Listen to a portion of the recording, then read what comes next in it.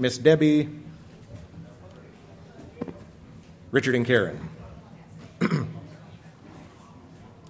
Oh.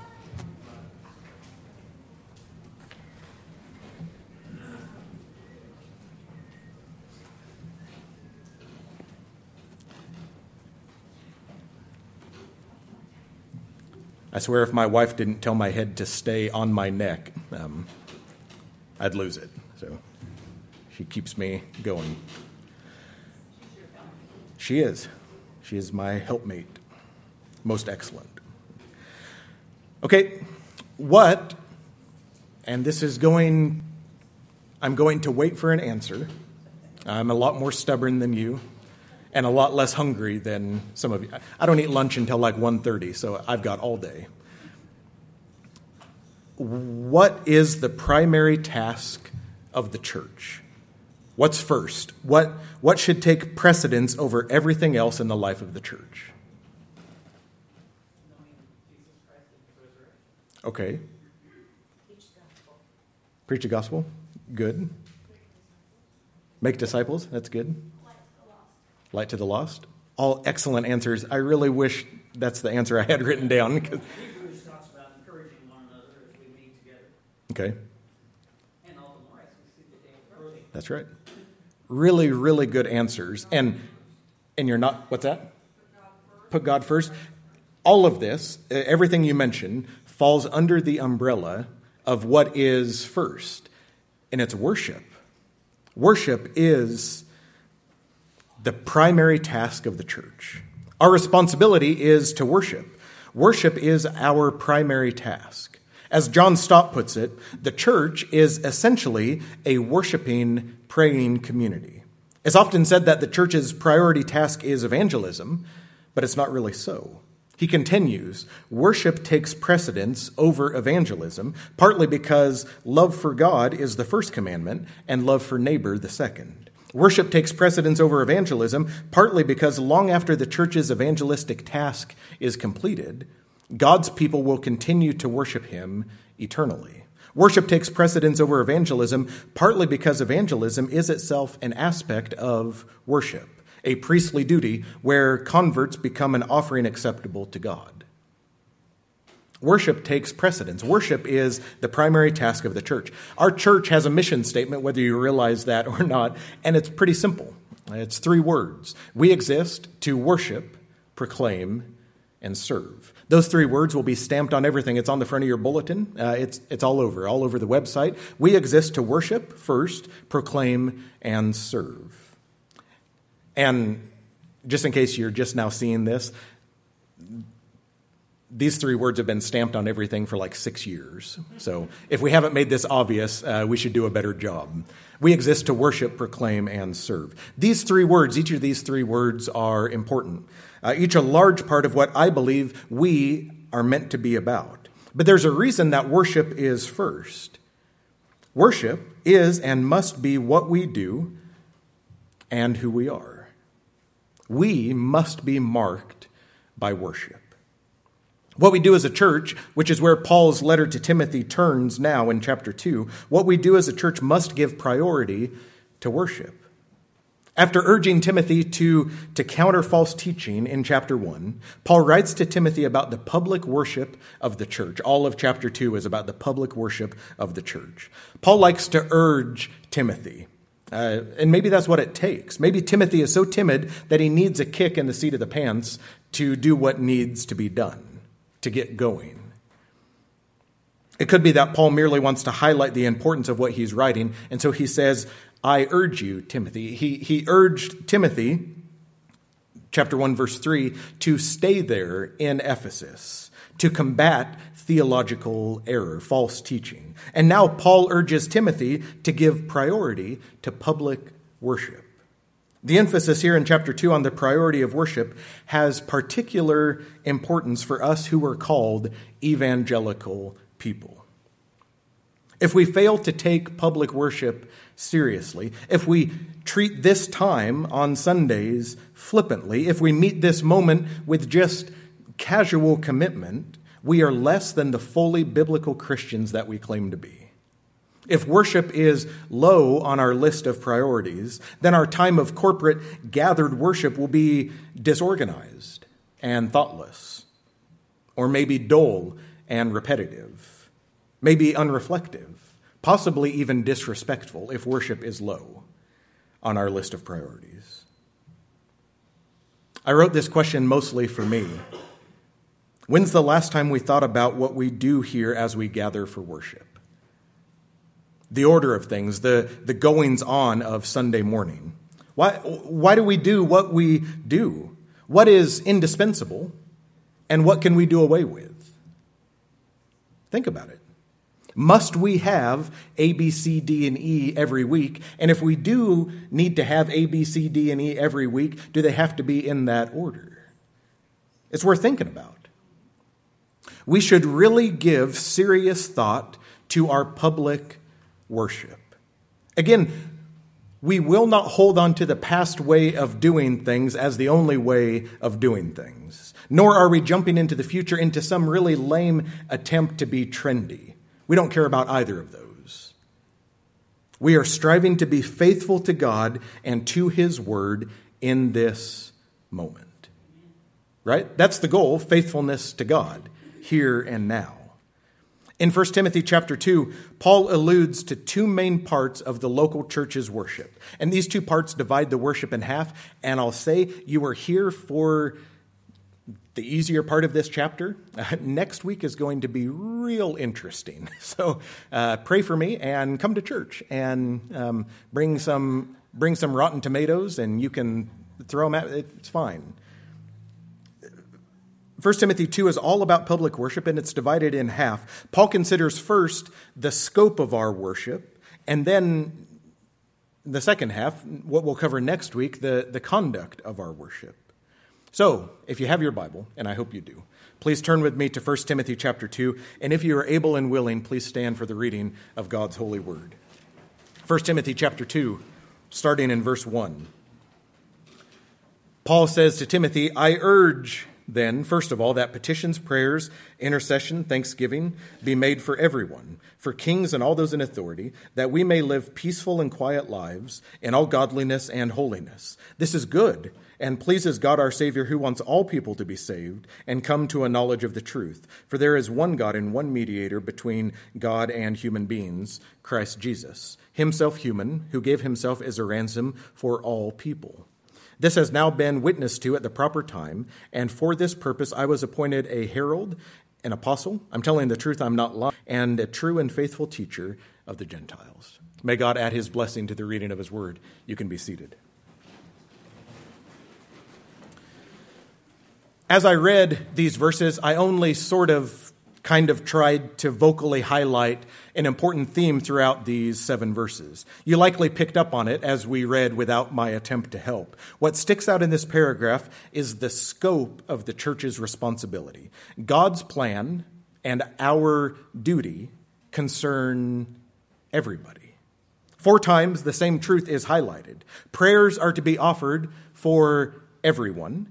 God desires everyone to be saved. Jesus died for everyone, and we must proclaim the gospel to, any guesses? See, there you go, you're awake. Everyone. There's no doubt in my mind, or anyone else's mind, that this repetition is deliberate. It's inspired and deliberate. These 4 truths belong together in Paul's mind. Because of God's desire and Christ's death, because they concern everyone, the church's prayer and our proclamation of the gospel must concern everyone too. The church, both local and global, is responsible to worship the triune God. And the beginning of this, means that we pray for everyone. We pray for everyone. Paul mentions 4 different types of worship in verse 1. Petitions, prayers, intercession, and thanksgiving. These are almost synonymous. Most commentators don't even bother defining the words because they're so close together. They can't be neatly distinguished from one another. What we know is that each of these words concerns prayer, making request for specific needs, bringing those in view before God, appealing boldly on their behalf with thankfulness for them. Paul uses 4 different words, but he uses them to make one point, that these prayers would be made for everyone. For everyone. Circle that word. Everyone, all people, whatever it is in your Bible. This is a less than subtle rebuke to tribalism or nationalism or racism or supremacist thought of any kind. We don't get to pick and choose who we minister to. We don't get to pick and choose who we pray for. It's everyone, no matter who they are.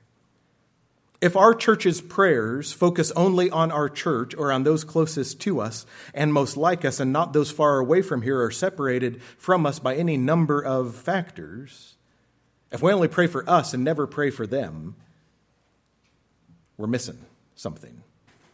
For everyone. In particular, Paul directs the churches to pray for kings and all of those in authority. This is a remarkable instruction since at that time no Christian ruler existed anywhere in the world. There was no ruler of any place that was a Christian. When Paul tells Timothy and the churches to pray for kings, the reigning emperor was Nero. Nero hated Christians. He met them with cruelty and hostility and systemic persecution. He'd nail them, Christians, just for the sake that they're Christians, just for the fact that they believe in Jesus. He would nail them to crosses. Or he'd light them on fire for funsies, literally just for fun.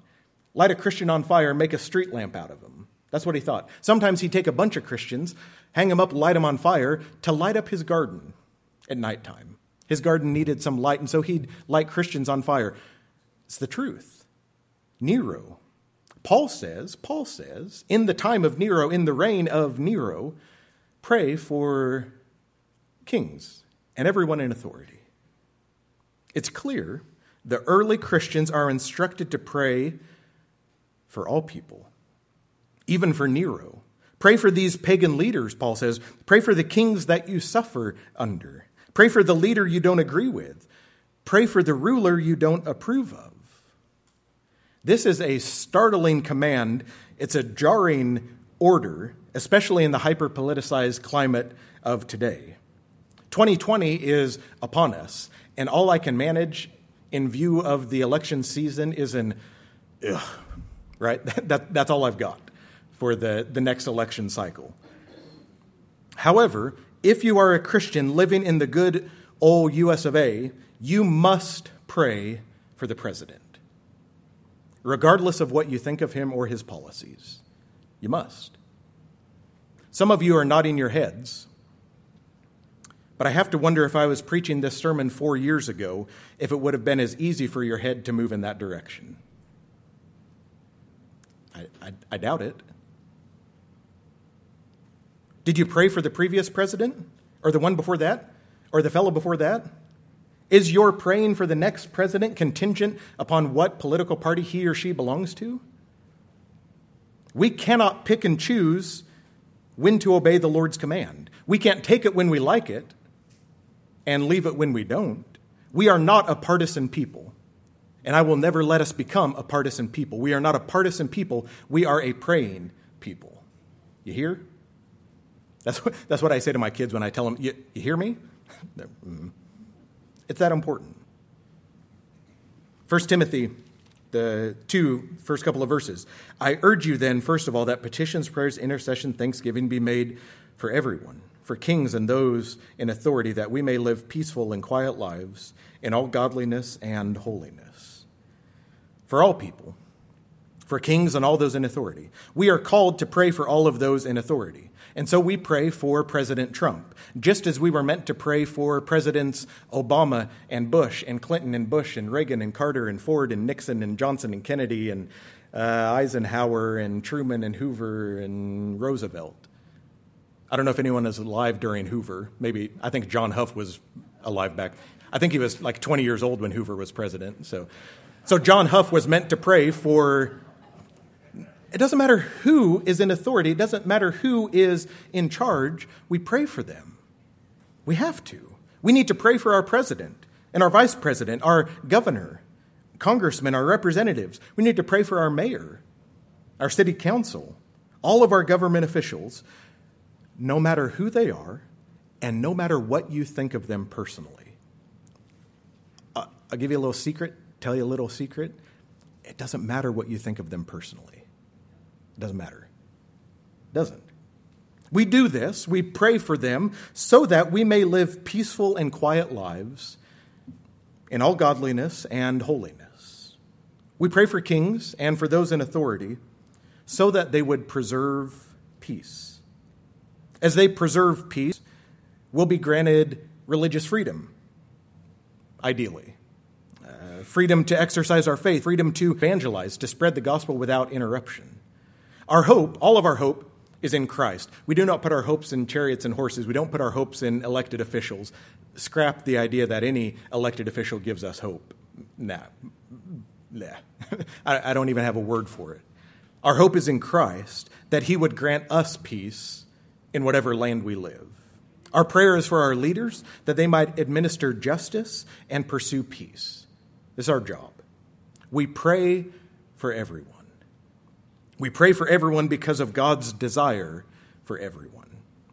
The reason the church should reach out and embrace all people in its prayers is that it's reflective of God's desire.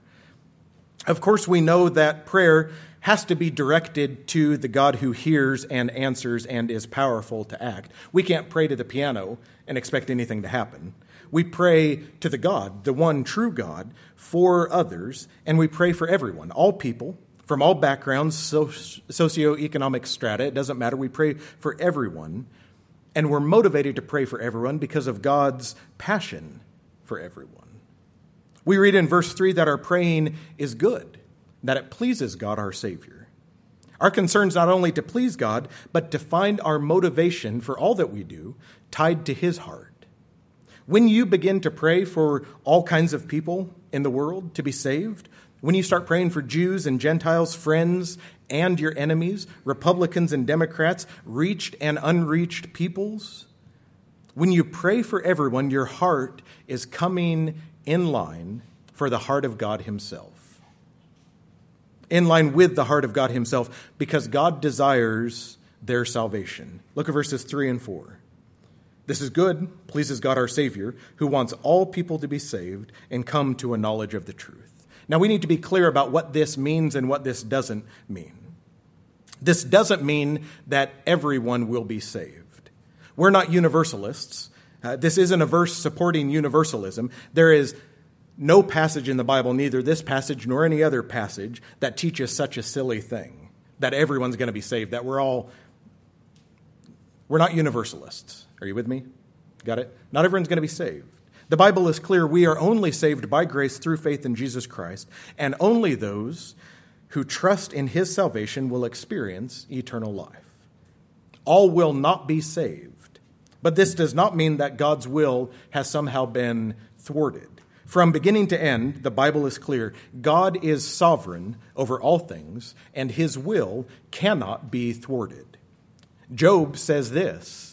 After everything Job faced, the end of Job, he says, I know that you can do all things. No purpose of yours can be thwarted. So we're about to get into some really deep, heavy theology. So let me explain. Nope, there is too much. Let me sum up. In the Bible, there is what's known as the doctrine of election. God's choosing individuals or people to inherit salvation through Jesus Christ. God's election is clear throughout the Bible. God chose Israel to be his people in the Old Testament. And Jesus said as plain as day in John chapter 15, he said, you did not choose me, but I chose you. There's the doctrine of election on the one hand, and there's also the offer of the gospel. Jesus himself invited all people to come to him. Matthew 11:28, come to me, all you who are weary and heavy laden. And then he said that his ministry was limited to those whom the Father had given him out of this world. On one occasion, Jesus said, you refuse to come to me. And on another occasion, Jesus said, no one can come to me unless the Father draws him. So why is it that some people do not come to Christ? Is it that they will not or that they cannot? Jesus taught both. He did. Divine sovereignty and human responsibility, universal offer and electing purpose, the all and the some, the cannot and the will not, both are parts of this unresolvable paradox. And we have to confess that our little minds are unable to resolve this seeming paradox. What we know for certain is this: God loves all people, every kind of person, from every station and class, every nation and tongue. In 2 Peter, Peter writes, "The Lord is not slow in keeping his promises, as some understand slowness. Instead, he is patient with you, not wanting anyone to perish, but everyone to come to repentance." In the Old Testament, through the prophet Ezekiel, the Lord says, "Hey, Ezekiel, say to them, as surely as I live, declares the sovereign Lord, I take no pleasure in the death of the wicked, but rather that they turn from their ways and live." Because of God's love and God's desire for everyone, we pray. We don't know who will or who can, only God does. There is one God, and he desires the salvation of all people. There's not one God for one group of people and another God for this group of people, so that all kinds of people can worship all kinds of gods. No, there's one God, the God of the Bible, the triune God of the Bible, and he deserves the praise of all people. So we gather together to declare that there is one God, right? One God, not a bunch of gods. And it's not that all these different religions and churches worship the same God. If you're not worshiping the triune God of the Bible, you're not worshiping God. You're worshiping a false God. We come together, we gather to declare that our God is greater and stronger and higher than any other. And we pray and we long for the day when people from every tribe and nation and language and tongue will bow down and worship him because he's worthy. We pray for everyone because of God's desire for everyone and Christ's death for everyone. What Paul writes to Timothy here probably seems pretty basic to us. It's pretty basic stuff. Unlike next week, but that's for next week. Okay. It's elementary, but it's as incredible as it is simple. Look at verses 5 and 6. "For there is one God and one mediator between God and human beings, Christ Jesus, himself human, who gave himself as a ransom for all people. This has now been witnessed to at the proper time. There's only your God and only one mediator between him and us, and therefore only one way to salvation. There's only one way to be rescued, and that's through the man, Jesus Christ, who willingly gave himself to be handed over to death for our sake." The word ransom here in this verse refers to the price that would be paid for the rescue, release of a prisoner. I should move on. All I can think about as I go through this, I really wanted to throw this quote out there, but it's from a movie that no one's seen, Ransom by Mel Gibson. "Give me back my son." So, I don't know. Every time I read the word ransom, I think Mel Gibson yelling at the... We used to prank phone call people and just say that line, "Give me back my son," and then hang. Okay, never mind. Your pastor is one strange fella, so that's where my mind goes. I don't know what to tell you. The word ransom refers to the price that would be paid to release a prisoner. God, the one who is completely holy in all of his ways, completely just in all of his judgments, that God, the holy, just God, stands over us as condemned sinners. We are completely deserving of his judgment. Do you know what you deserve? You deserve nothing good. You deserve judgment and condemnation and death. You do. We cannot rescue ourselves. The price that we would have to pay to ransom ourselves is our very life. The wages of sin is death. So we could pay the price for our sinfulness, but we'd die and be forever separated from God. We cannot save ourselves.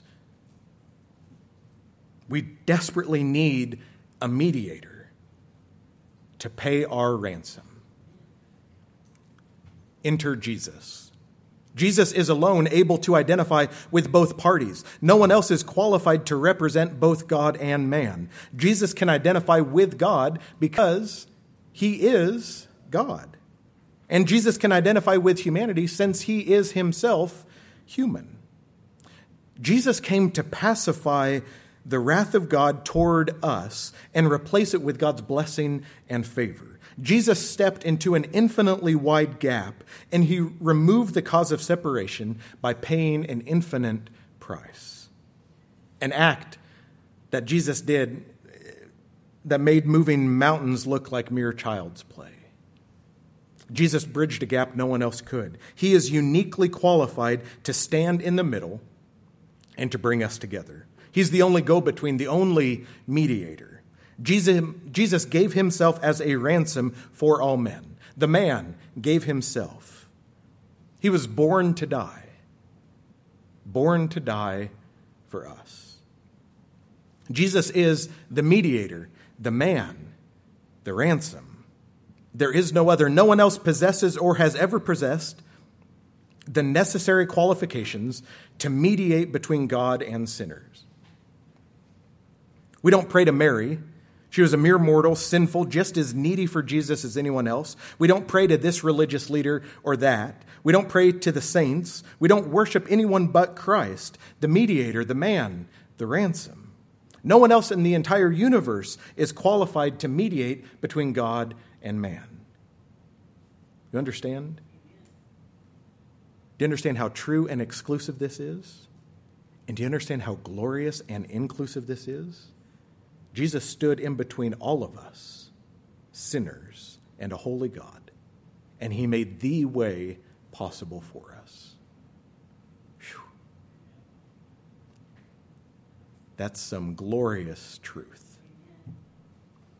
We pray for everyone because of God's desire for everyone and Jesus' death for everyone. Because of those things, we proclaim the gospel to everyone. This is the obvious implication of everything Paul has said so far, and it's the goal, it's the outworking of our theology and our worship. Our gathering is not an end unto itself. You can't just come to church on Sunday morning and check off that box and say, yep, good, see you next week. That's not it. If we gather for worship once a week or twice a week, if you go ahead and count youth group or Wednesday night Bible study, if we gather and then after we meet, we go home unchanged, unmotivated, uninspired to go out and preach the gospel, we should just fold it up. Sell the building to a quilt shop. Or maybe Terry wants it for a second funeral home. I don't know. It's no good if it stops here. Our worship, our prayers, our theology should motivate us and move us out of the pew and into the places where people live and work and play. And for this purpose was appointed a herald and an apostle. I'm telling the truth, I'm not lying, and a true and faithful teacher of the Gentiles. Paul is all things. He's herald, apostle, and teacher. But nobody is all three today. There are no apostles living today. Apostle is a term designated for the eyewitnesses of the historic Jesus, especially those who witnessed his resurrection. Paul was an apostle, though one abnormally born. No apostles today, but there are heralds and teachers. The apostles formulated and defended the church by their writing and their teaching, inspired by the Holy Spirit. The task of the heralds to proclaim it. And it's the job of the teachers to give systematic instruction on doctrines and ethics. We don't use the word very much today. Christmas time, we sing, "Hark the Herald Angels." Herald is not the angel's name. It's not Harold. That's just silly. Hark the herald, the announcing angels. We don't use the word herald much today, but it's one who makes an important announcement. Like an announcer at an athletic event, a political messenger in a royal court. We are heralds. You, Christian, are a herald. To announce, to proclaim, to tell the world that Jesus Christ, the God-man, our mediator, gave himself as ransom. You, Christian, are a herald. Here's the very clear application. You are a herald. So, announce to people who are lost and dying in their sin that there is a Savior, one who conquered death, one who bestows eternal life on those who would believe. This is the logical end of your worship. If you worship the God of the Bible, you will announce to a lost and dying world that Jesus is the only way to be saved. Teacher is a lot more common of a word. Teacher makes sense to us. There's teachers in the room. Teaching clicks, we get it. We just have to do it. We must teach because the need is urgent. There are people in this community who are dying and without separated from God for eternity. We're commissioned. We've been repeating almost every week since May. We are commissioned to teach the nations everything Jesus commanded us. It's our job. The Son of God was born to us. He died for us. He was raised from the dead before us. And this great gospel, that's the gospel. This great good news must be made known, both heralded and taught throughout the world. We herald the truth and we teach the good news, like Paul, to the Gentiles. That's the word ta ethne, that is to the people. He says, my job is to preach to the people, not just to the Jewish people, but to the people, to the nations, to everyone. This is our worship. This is how we worship. We pray and we preach, we petition and we proclaim, we intercede and we invite, we thank and we tell. What is the primary task of the church? It's this. It's worship. This is what we do. We, because of God's desire, Christ's death, we pray and we preach in order to add worshipers to the number of those. We do this not just to add to this church body. We pray to add worshipers. I don't care where they are. I don't care where they go to worship the one true God. We just want them worshiping the one. Yes? This is why we pray. This is why we preach. This is what we do. It's on us, not just talk about it. And that's for me. All day long. Love to talk. Can we just keep going? Right? There's not a big game on or anything. No, I promised Maggie we well in time. So we do it. This is on us to do. Let's do it, huh? Let's go and let's do for the glory of God and the good of all the people. Father, we thank you for your word, for this summons, this calling us and a holy God, bridging that gap for us.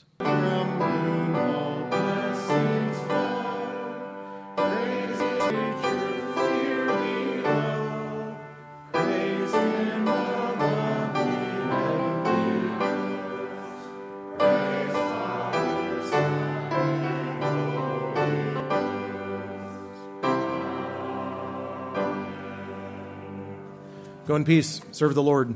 Love you all.